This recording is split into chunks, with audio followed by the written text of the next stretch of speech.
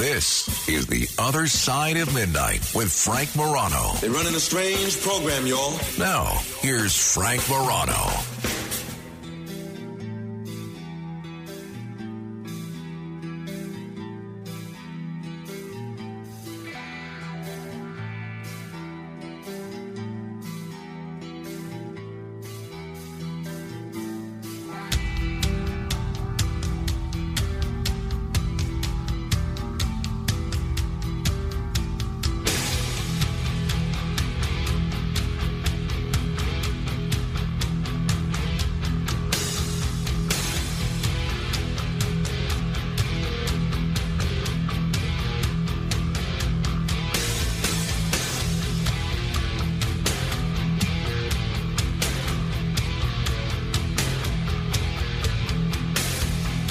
Oh, there was one other aspect of the Israel situation that I didn't mention last hour, which is that people are looking at whether or not short sellers had knowledge of the Hamas attack on Israel before it occurred. And that is another similarity with 9/11 and would seem to suggest that certain investors had advanced knowledge. Now, that doesn't in and of itself mean that Netanyahu or the Israeli government had advanced knowledge, but because, bin Laden and some of the investors tied to Al-Qaeda, they did the same thing in terms of 9/11. But yeah, researchers are flagging a suspicious surge in the short selling of Israeli stocks days before the Hamas attack. There was a draft paper published yesterday by two law professors that a trader or traders, we don't know, was informed of Hamas's plans to attack ahead of time and potentially made millions on it. Can you imagine? I mean, how evil must you be not only to kill all these innocent people, but to profit in advance with that information instead of helping to prevent this attack? But short sellers obviously benefit when share prices decline, as Israeli stocks did in the aftermath of the attack. So NYU's Robert Jackson Jr. and Columbia's Joshua Mitz wrote, quote, "Our findings suggest that traders informed about the coming attacks profited from these tragic events." So while the paper presents a compelling case for a further investigation of what, if anything, went on, it's not a slam dunk. Even the authors acknowledge that. They said, "We're unable to link particular market participants to the pre-attack developments we see in securities markets." So we'll see where it goes, but I think it certainly merits further investigation. Couple of other things related to the aftermath of this Israel situation, and we're going to talk about other situations as well and other things that are maybe more upbeat as well, so just bear with me. Oh, and we're going to go through your mail. So if you want to send me some email, we're going to go through that in about 20 minutes. Frank.Morano@redappleaudionetworks.com. That's Frank.Morano at redappleaudionetworks.com. We all know the actress Susan Sarandon. She's a terrific actress. My favorite film that she did was Atlantic City, obviously, but she was terrific in Bull Durham. She was very good in a film with Paul Newman and Gene Hackman called Twilight. She's had just a remarkable career. So she went to a pro-Palestinian rally in New York last month in November, and she took the stage. And this is what she said at the time. This is not what she said at the time. So at the time, she made a supposition of something that many people said was horribly anti-Semitic. Basically, she said, U.S. Jews, fearing for their safety amidst a spike in anti-Semitism, quote, are getting a taste of what it feels like to be a Muslim in this country. So basically she said, well, these Jews that are terrified about being beaten up for being Jewish, well, now they know what it's like to be Muslim. So she has now apologized to that. She was dropped by her agent after those comments, and she apologized, and she said that the phrasing was a terrible mistake, as it implies that until recently Jews have been strangers to persecution when the opposite is true. I think this is a portion of her apology. Palestine, their love and their resilience is unbelievable. Again, thank you to the Jewish community who's come out to have our back.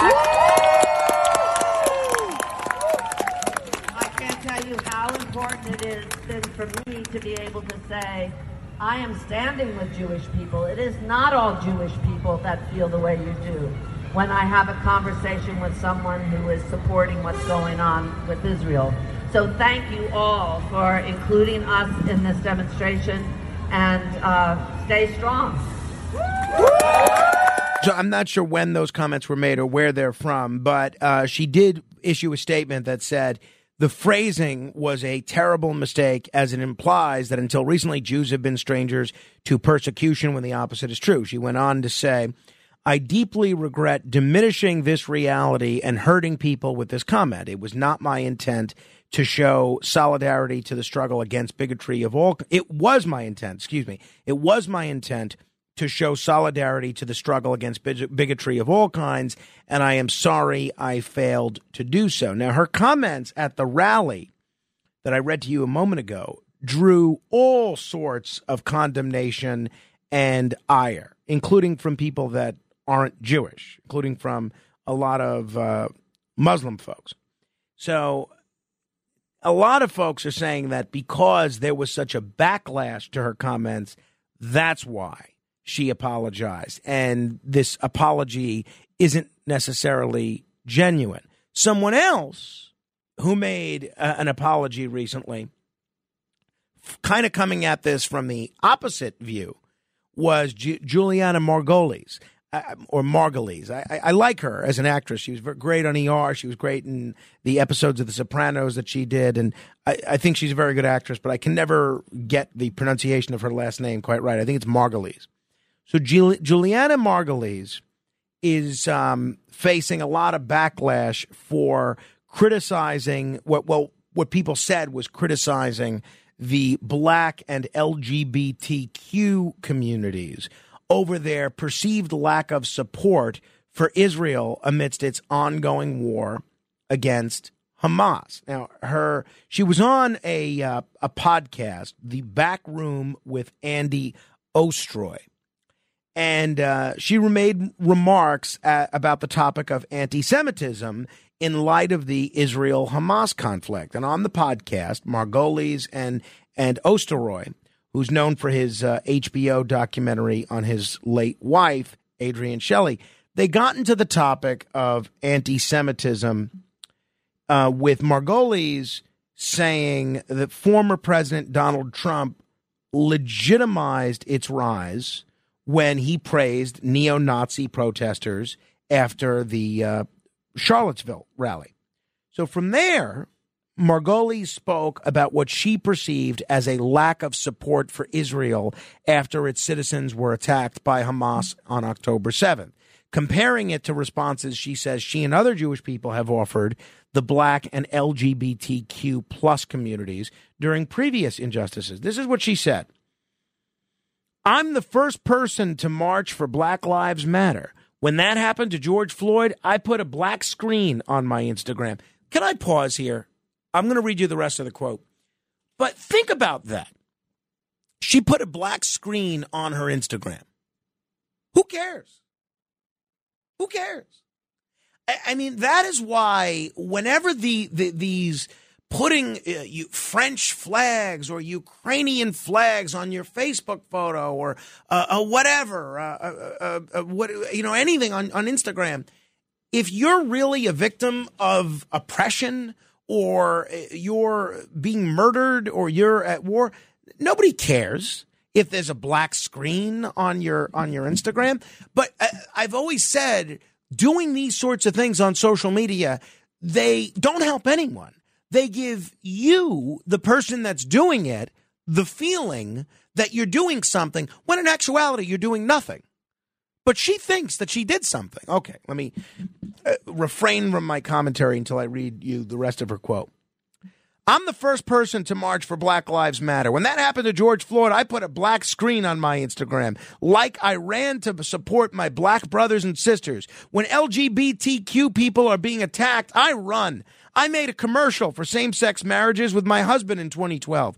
Like I am the first person to jump up when something is wrong, as I think most Jews are, because we've been persecuted from the beginning of time. Not just World War II, but literally from the beginning of time when we first lived in Israel, way before anybody else.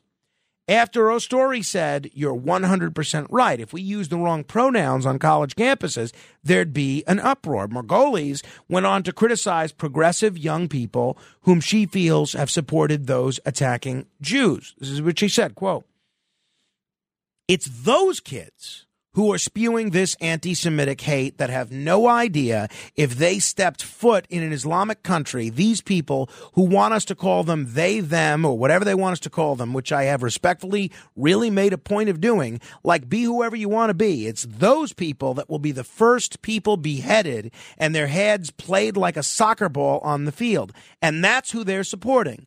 Terrorists who don't want women to have their rights. LGBTQ people get executed, bar none. And this is who you're supporting? It is so insane to me that it is laughable if it wasn't so sad. It's unfathomable. And where are the professors calling all these students into the auditorium and saying, hold on a minute, guys. Do you understand what a terrorist organization is about? Learn what you're supporting. So she got called out almost immediately. Washington Post journalist Karen Attiah called her out on Twitter. Wish I could say that Julianna Margolis' racist rant against black people is an outlier, but as I've said before, I've heard this same sentiment from supposedly liberal circles. Solidarity with black people is transactional. We are supposed to be grateful charity recipients. A lot of LGBTQ people also upset. She issued an apology. I won't read you all the criticism of her, but it was substantial from the black community and the LGBTQ plus community. This is what she said in response. This was her apology. "I am horrified by the fact that statements I made on a recent podcast offended the black and LGBTQIA plus communities." That's how she phrased it. "Communities I truly love and respect. I want to be 100% clear. Racism, homophobia, sexism, or any prejudice against anyone's personal beliefs or identity are abhorrent to me, full stop. Throughout my career, I have worked tirelessly to combat hate of all kind and anti-Semitism, speak out against terrorist groups like Hamas, and forge a united front against discrimination. I did not intend for my words to sow further division, for which I am sincerely apologetic." So that's very interesting, that apology, because she's not really apologizing for what she said. She's apologizing at the result of her words. She's not really saying, well, I shouldn't have said that. That was wrong. I was incorrect. I was foolish to say that. I was in a hurry or whatever.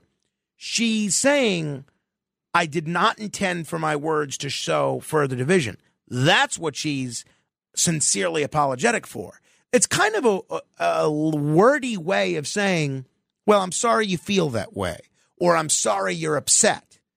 You're not really apologizing for making that person upset. You're apologizing that they happen to be upset. So I'm curious what you make of both of these apologies, because I have a feeling now that everybody pounces on every public statement that every public person says ever, there are going to be a lot more people looking for things and demanding apologies for them. I don't believe either of these apologies, honestly, the Sarandon apology or the Margolis apology, and they're coming at this from two totally different ends. I don't believe either of them are terribly sincere. I think both of them faced a tremendous professional backlash, and they're apologizing. In Margolis' case, I think you could call it a pseudo-apology.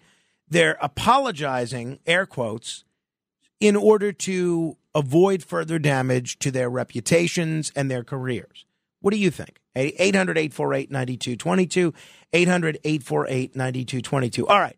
So we have no open lines, which must mean all of these callers are great.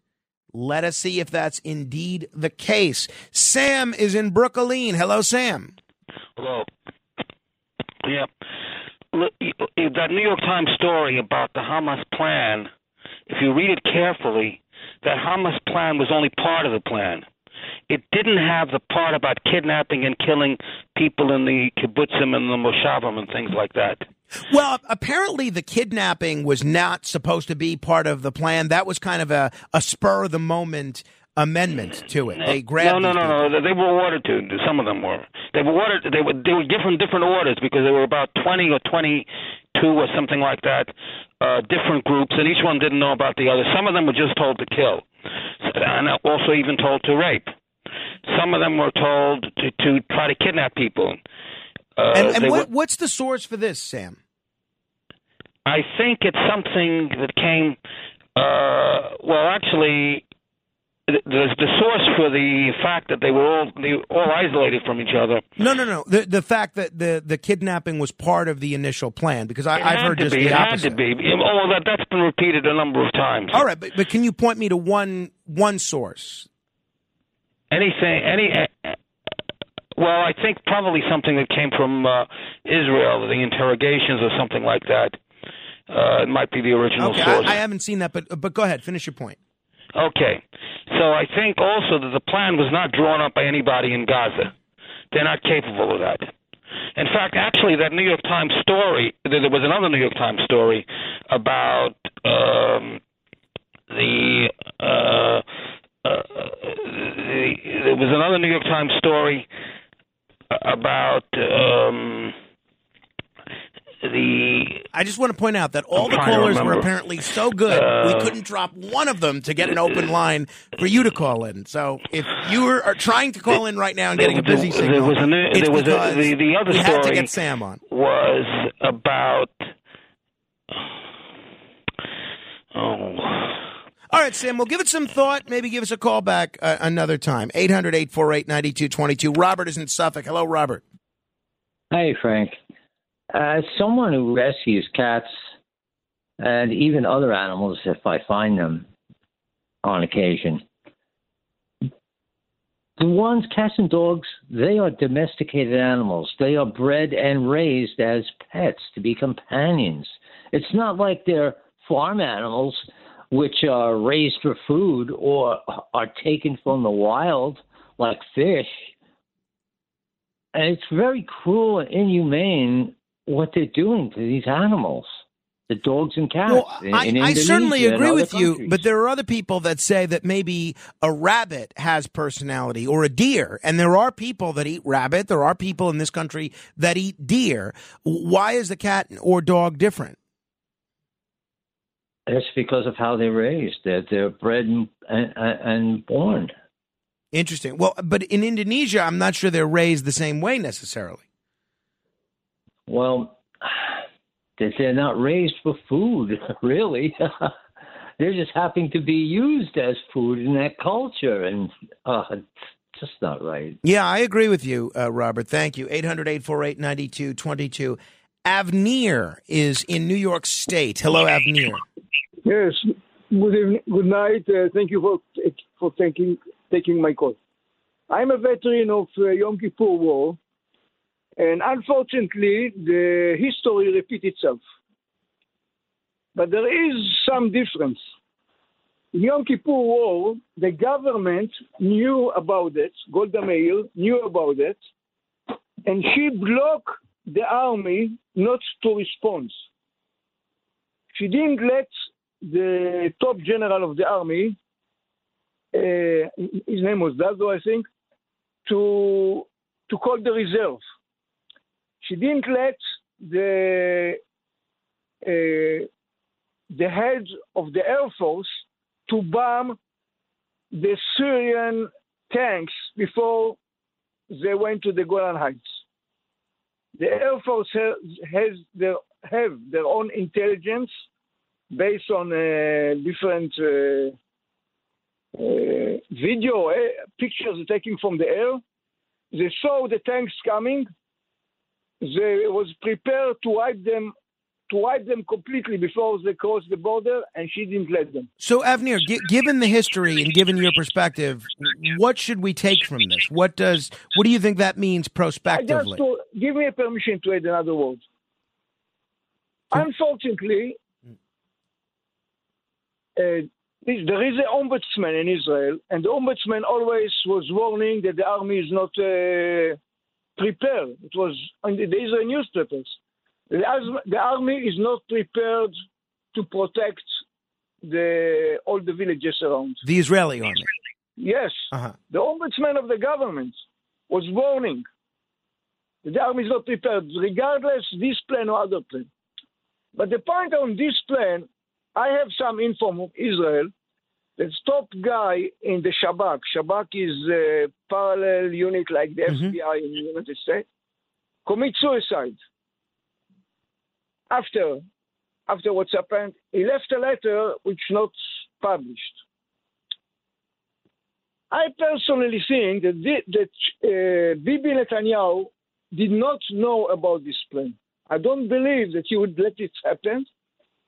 And I have suspicion that the leftists would know.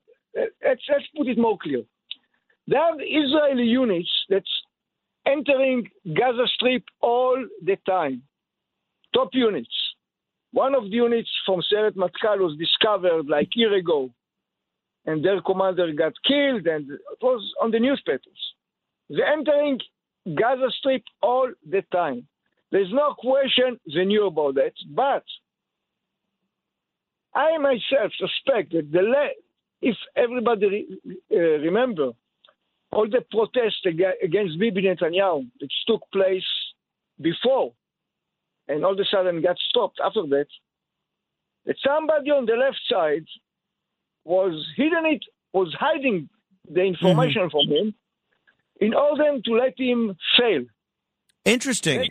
That's an interesting theory. That's my vision. Avner, thank you. I want to try and get to some other folks, but before we go through the mail, thanks for your service as well. 800-848-9222. Joe is in the Queens. Hi, Joe. Yeah, hi, Frank. I have two opinions on the apology, 2 points. One is, I don't know if people, when they say I'm for the LBG in particular or the black community, especially LBG, I don't think a high percentage of those people even identify as being a member of that community, even if they indulge in that to some extent. So I don't understand what you mean. You're saying gay people don't think they're gay? No, they don't identify with the community necessarily, number one. And even if they do, they don't need to have a linked thought about an international issue based on what's happening there. They can think independently about all the factors that are involved with what's happening in the Middle East, not just how theoretically that group is actually treated, which we don't know for sure. They can think independently of what group they identify with, if indeed they do identify with that group. They should be independent. Their thinking should be, in fact, have some independence, even if they identify with that group. All right. I mean, certainly I would agree and say that's not just true of the LBGT community. I think that's true of every group. Exactly. Even if I identify as, I'm half Irish, I have to think independently of what other Irish people. I don't drink at all, which is, a typical Irish supposed indulgence. So I don't identify with that portion of being half Irish. Right. Well, thank you, Joe. I think we're a little off the beaten path here. Once we get into what stereotypes of certain ethnic groups we adhere to and which we don't, I'm asking you about these apologies from two very public people, very prominent people. I don't believe they're sincere. I think they're being done solely for strategic purposes. And in the case of Juliana Margolis, I don't even think it's an apology. She's apologizing at the result of her actions, not for doing it. You know, it's almost, and this is a poor example because words are very different than actions. But if someone punches someone in the face, and they have to go to the hospital, what she's basically doing is saying, well, I'm sorry you had to go to the hospital. She's not saying, I'm sorry I punched you in the face. You see the distinction? In the case of Susan Sarandon, I think her words were very clear, and it's clear that she had thought a lot about them, and I just don't think she expected the severe backlash that she got from them. That's my take. 800-848-9222. We will go through the mail straight ahead. The Other Side of Midnight with Frank Morano. When you need mealtime inspiration, it's worth shopping Kroger, where you'll find over 30,000 mouth-watering choices that excite your inner foodie. And no matter what tasty choice you make, you'll enjoy our everyday low prices, plus extra ways to save, like digital coupons worth over $600 each week. You can also save up to $1 off per gallon at the pump with fuel points. More savings and more inspiring flavors make shopping Kroger worth it every time. Kroger, fresh for everyone. Fuel restrictions apply.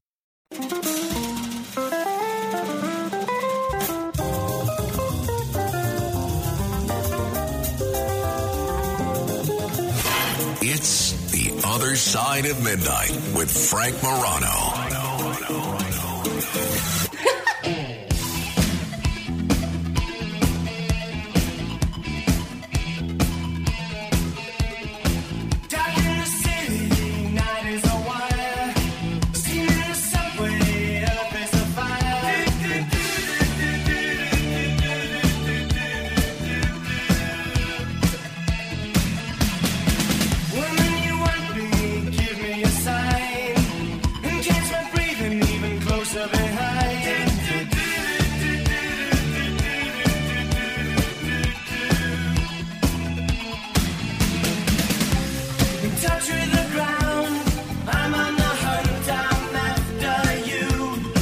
This really is such a terrific song. Another Tamara Karsif selection. Hungry Like Mike Wolf by Duran Duran. If you ever want to know what kind of music we're playing on this program, just join our Facebook group.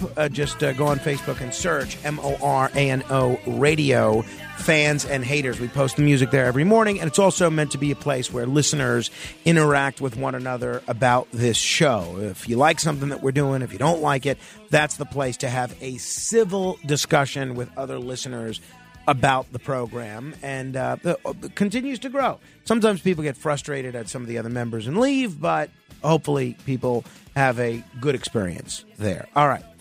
Now, it is now time for those of you that prefer the written word to the telephone. It's time for... Letters. Oh, we get letters. We get your letters every day. Mailman, mailman, mail today. Reach right in and pull one out. Those letters. I love those letters. Let's find out what you got to say. Oh, boy. Mailman, mail today. Let me begin with some of the snail mail. If you ever want to send us snail mail, it's just plain old regular mail. You can send it to my attention, Frank Morano, at P.O. Box 1777, New York, New York, 10163. That's P.O. Box 1777, New York, New York, 10163. Just my attention, Frank Morano. All right. This is from Jeff in North Carolina. Jeff writes, Frank, I am asleep when Ask Frank Anything comes on. Question, what will be your legacy in Jesus Christ? I don't know, Jeff. Do any of us know? I mean, I have no idea.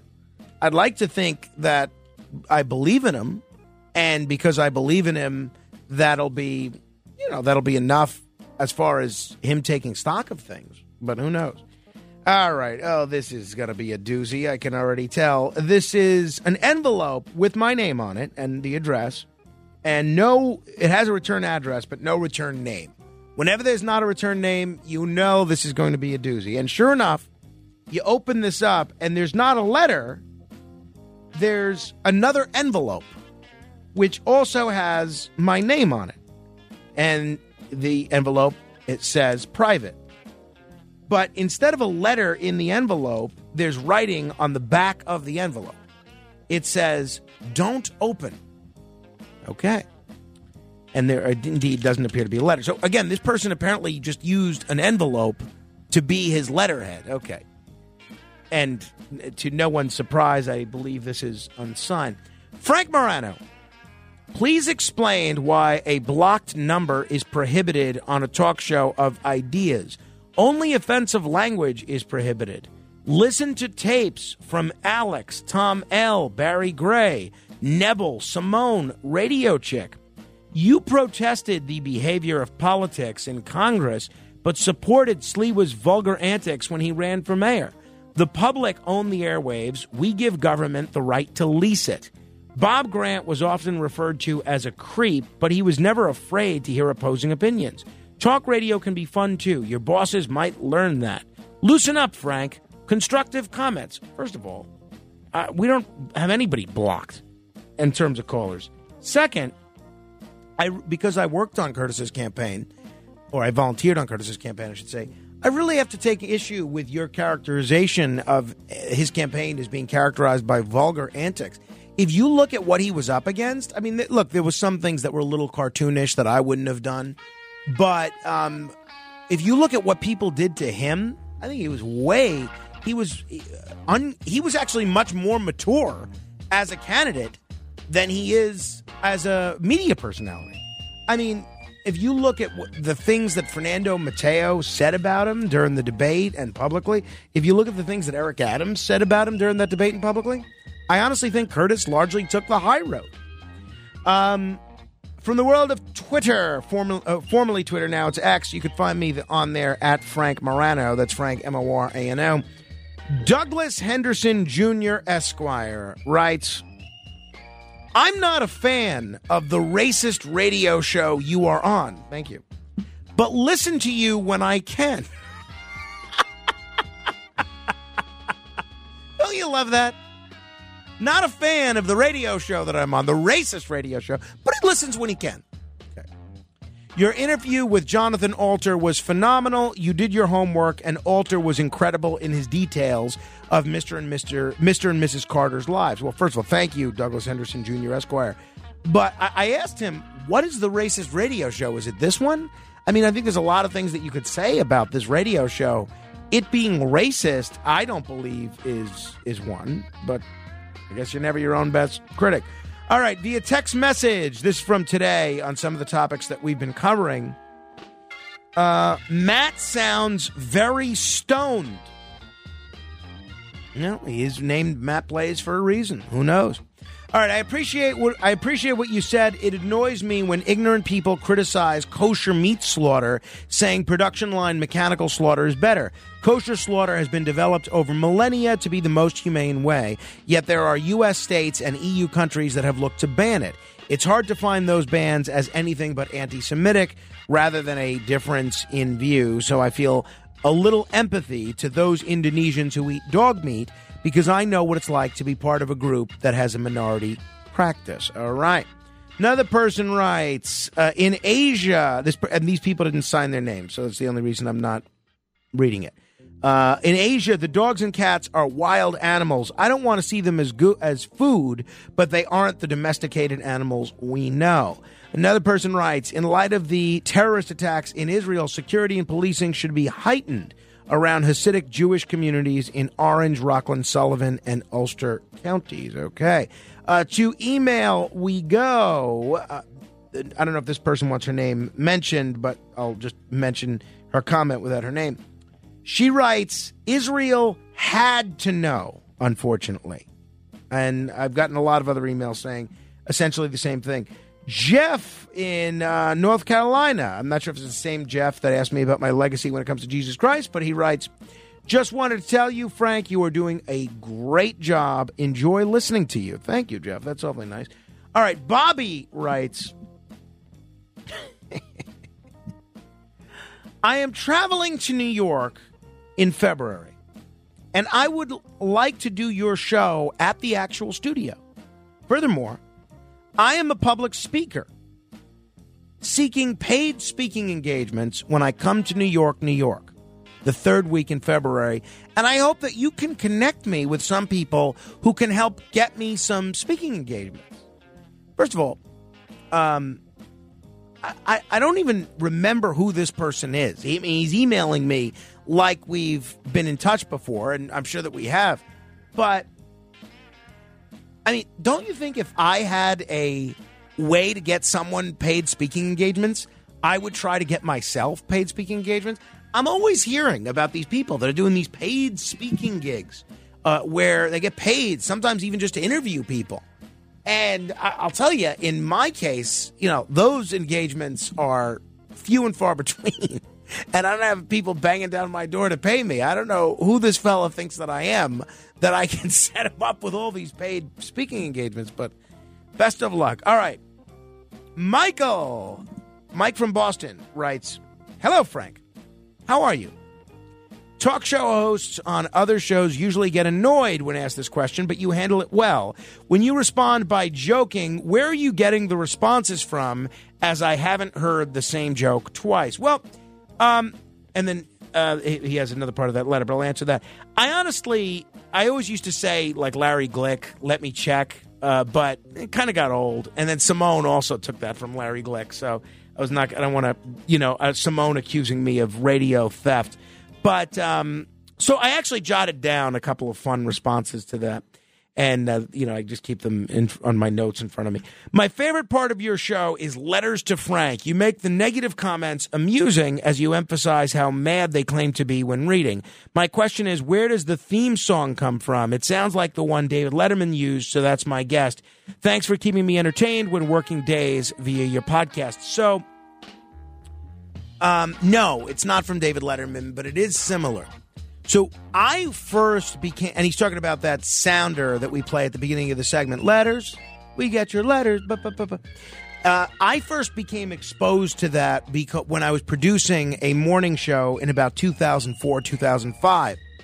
And I thought it was such a great jingle. We played it all the time on the show that I was producing, and it was just in our sound library. Nobody really knew where it came from. And then it was kind of lost for the sands of time.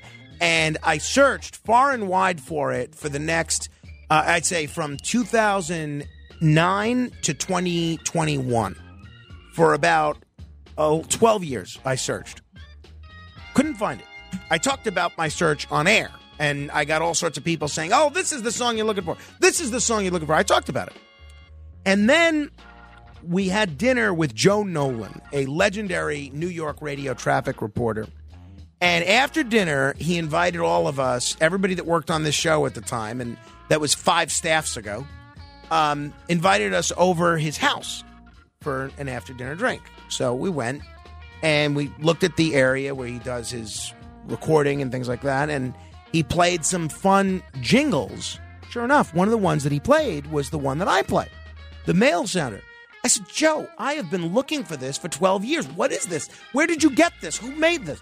And he said it's part of a collection of radio sounders that radio stations buy, and special effects and sound effects and things like that.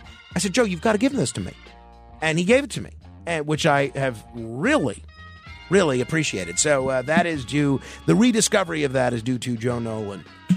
All right, Jonathan writes, "Dear Mr. Morano, being a retired school educator and administrator, your commentary about much-needed subjects in school that are no longer offered, like cursive writing, civics and local history, political science, skills, trades, finance management, typing and shorthand, art, music, etc., hit home with me. Now all the emphasis is on raising standardized test scores in reading and math. Unfortunately, schools have no choice in choosing or altering curriculum or determining which subjects stay or go, which is determined at the state level by the state's Department of Education. I agree that not every student is college-bound, and any society needs citizens trained in the skilled trades in order to carry out manual tasks like plumbing, electricity, heating, etc. The way to effect change is for parents to attend school board meetings to voice their concerns. Parents have more power than they're made to realize and need to become change agents to determine the course of their children's academic preparation. Have a great week, and as always, eagerly awaiting your next show. Peace, Jonathan. Okay, I agree with everything you said. Dan from Syosset writes on the subject of the New Hope train. Frank, I'm somewhat disappointed in you. Well, that's a nice change. I've gone from people being horribly disappointed in me to outright disliking me to just being somewhat disappointed. I'll take it. A man about town. Nice dinners and lunches in Atlantic City. You didn't see this coming when you teed it up and told us your mother spent a lot of money? As soon as you started the story, I knew just where the story was going. You, sir, are a rube. The kicker is you said you had a great time. The luster would have worn off for me. Another term for what happened to you is you have, sir, been grin-effed. Please don't disappoint me again. Dan from Syosset. I will endeavor not to disappoint you. Thank you. Jay writes, hey, Frank, love your show today. On the subject of money and happiness, money does not buy happiness. Money, however, buys the means to happiness and thereby facilitates it. Okay. Happiness comes from gratitude, the ability to appreciate things. Money removes the barriers, stress, constraint, restrictions, inabilities that don't give you room for happiness. When you have money, you can worry less about financial responsibilities, thereby increasing potential for happiness. Personally, I now make more than I thought I would make me happy. I personally have achieved happiness, but my spouse is less happy because we now have far more wealthy friends. Therefore, my life is worse. Love you, Frank. Love to Carmine and Rachel. Thank you, Jay. All right, Denise writes, I commented on your mother's Facebook page about how nice that train and town are, but that's outrageous about the drinks. New Hope is a really nice town. Glad you had a nice time. That's from D. Thank you, D. Question. This is from Al from Florida. He writes, hi, Frank. This is Al from Florida. If I could do so, could I ask a question in advance? I'll be listening as I'm now on the podcast for the answer. I heard recently listening to and enjoying Jeffrey Lichtman's podcast, and he thinks that Curtis Lewa has up to 30 cats in his tiny 300-square-foot apartment. So my question is, do you know if Curtis and Nancy Lewa really have 30 cats in their apartment? LOL. Thanks, Frank. Al, no, it's not 30. I believe the number's around 13. It fluctuates between 13 and 20, though, because they do foster a lot of cats. As cats are waiting for a home, they'll kind of hang out there. But I believe that number is currently 13. All right. This is from Lisa, Jeff and Lisa, to be precise, in Seaside Park, New Jersey. Hi, Frank. Just letting you know that we watched the movie Spy Game from 1991 this afternoon and loved it. Wow. What a great movie. Can't believe we hadn't seen it before. Thank you for recommending. Truly appreciate it. Jeff and Lisa. Well, I mean, I'm glad that Jeff and Lisa enjoyed it, but I'll be honest, I don't remember seeing a movie Spy Game. And the only movie Spy Game, so I don't remember recommending that at all. There's a movie Spy Game from 2001 with Brad Pitt, but I don't think I saw that one either. Matt Blaze, do you remember me recommending the movie Spy Game? No, I can't say that I do. No, so Spy Game. Maybe I based off the video game, that movie. I don't know. Is The Rock in that one? But I don't know. No, that's The Rock. Oh no! So yeah, I don't remember recommending it. But Jeff and Lisa, if you're giving me credit for the recommendation, I'm going to take it. If you want to, send a tip my way for the recommendation, be my guest. All right. Bonnie and Bob, right? Why do we shorten Christmas as Xmas? Hi, Frank. We were listening to one of your show's podcasts from last week, and there was a caller who wondered why Christmas is shortened to Xmas. I got a lot of email about this, so I'll just read this one. X is the Greek letter for Christ. Sent the link to explanation below. We love your show here in Ohio. Thank you. Yeah, a lot of people said that. So, people that don't like Xmas, it's not really taking Christ out of Christmas. It's just the Greek letter for Christ. Rita writes, hi, Frank. As a connoisseur of cigars, would you kindly recommend one or two types and brands of cigars that most smokers would enjoy? Thanks so much. I listen to your show on podcast every day. You're the best. Rita in Reading, Pennsylvania. Rita, we're actually going to be doing a segment soon with Gary Korb from Cigar Advisor about this, and I'm going to ask that question to him. I'm not much of a cigar connoisseur. I enjoy smoking them from time to time. Obviously, I do a lot less during the winter just because it's not nice weather. But I really wouldn't consider myself a cigar connoisseur or cigar expert at all. Gary Korb is. I'll end with this one. Hey, I'm always enjoying your After Midnight show. It's so versatile, fun, serious, political, alien-y. Anyway, my husband started watching TV just now, and I had to send you this email. Linchpin of Bensonhurst is all about a Sicilian mobster named Dominic Matiglio. Warning, very graphic. Have you seen it? If not, you'll like it, I'm sure. Linda from Livonia, Michigan. I have not seen it, and I'll be honest, this is the first I've heard of it. I will check it out. And maybe I will put it on my list. All right. If we didn't get to your letter today, hopefully we will on the next edition of... Another letter from our listener, Dave. The Other Side of Midnight.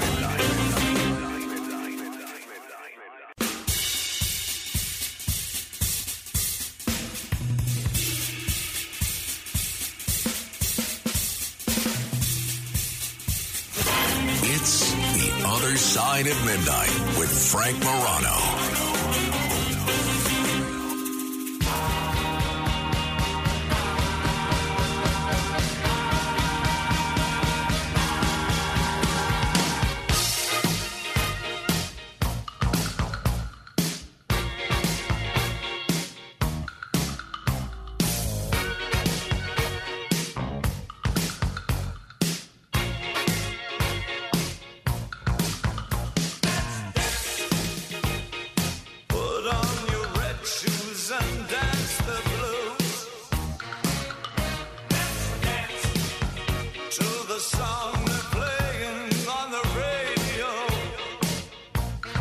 One of the stories that we have been all over is the UAP Disclosure Act, which, as I've characterized, there's a small group of House Republicans that, with a lot of ties to the military-industrial complex, that are trying to stop the UAP Disclosure Act, which is in the NDAA, from becoming law. Chuck Schumer addressed this on the floor of the Senate. Kills me to say it again, but once again, I agree with everything Chuck Schumer said here. Finally, on UAEs. While it's not related to China, House Republicans are also attempting to kill another common-sense bipartisan measure passed by the Senate, which I was proud to co-sponsor with Senator Rounds as the lead sponsor, to increase transparency around what the government does and does not know about unidentified aerial phenomena. Unidentified aerial phenomena generate intense curiosity for many Americans, and the risk for confusion and misinformation is high if the government isn't willing to be transparent. The measure I championed with Senator Rounds would create a board, just like we did with the JFK assassination records, to work through the declassification of many government records on UAPs. This model's been a terrific success for decades. It should be used again with UAPs, but once again, House Republicans are ready to kill this bipartisan provision. Now we're going to get the NDAA done this year, just like we have for more than 6 decades. But there's still some more work to do. Senator Schumer is far from my favorite person in Washington, but I agree with everything he said there. Shame on these House Republicans for trying to stop this UAP Disclosure Act. Now, there's either two possibilities, right? Either the government has information about UAPs that they're not disclosing with us, or they don't. Let's say it's the latter. Let's say they don't have it. What's the problem with passing this legislation? And they have to come out and say, all right, well, we don't have any of this information. Let's say they do have it. Don't we, the public, have a right to know what our government that we're paying for knows? I think we do. 800-848-9222. Tell me what you think. Comment on anything you like. 4 open lines if you dare. Until next hour, in the words of the great Bob Barker, help control the pet population. Have your dog or cat spayed or neutered.